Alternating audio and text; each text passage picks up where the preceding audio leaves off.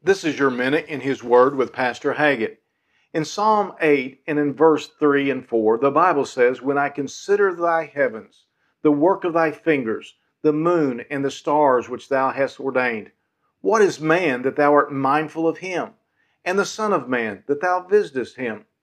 King David is in awe after looking at God's great creation in the heavens.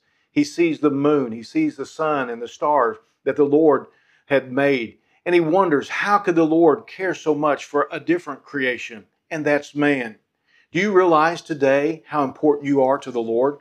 You are His greatest creation. He loved you so much that He sent His own Son, Jesus Christ, to come into the world that we might have eternal life. So today, remember how important you are to the Lord and seek Him with all your heart. This has been your Minute in His Word.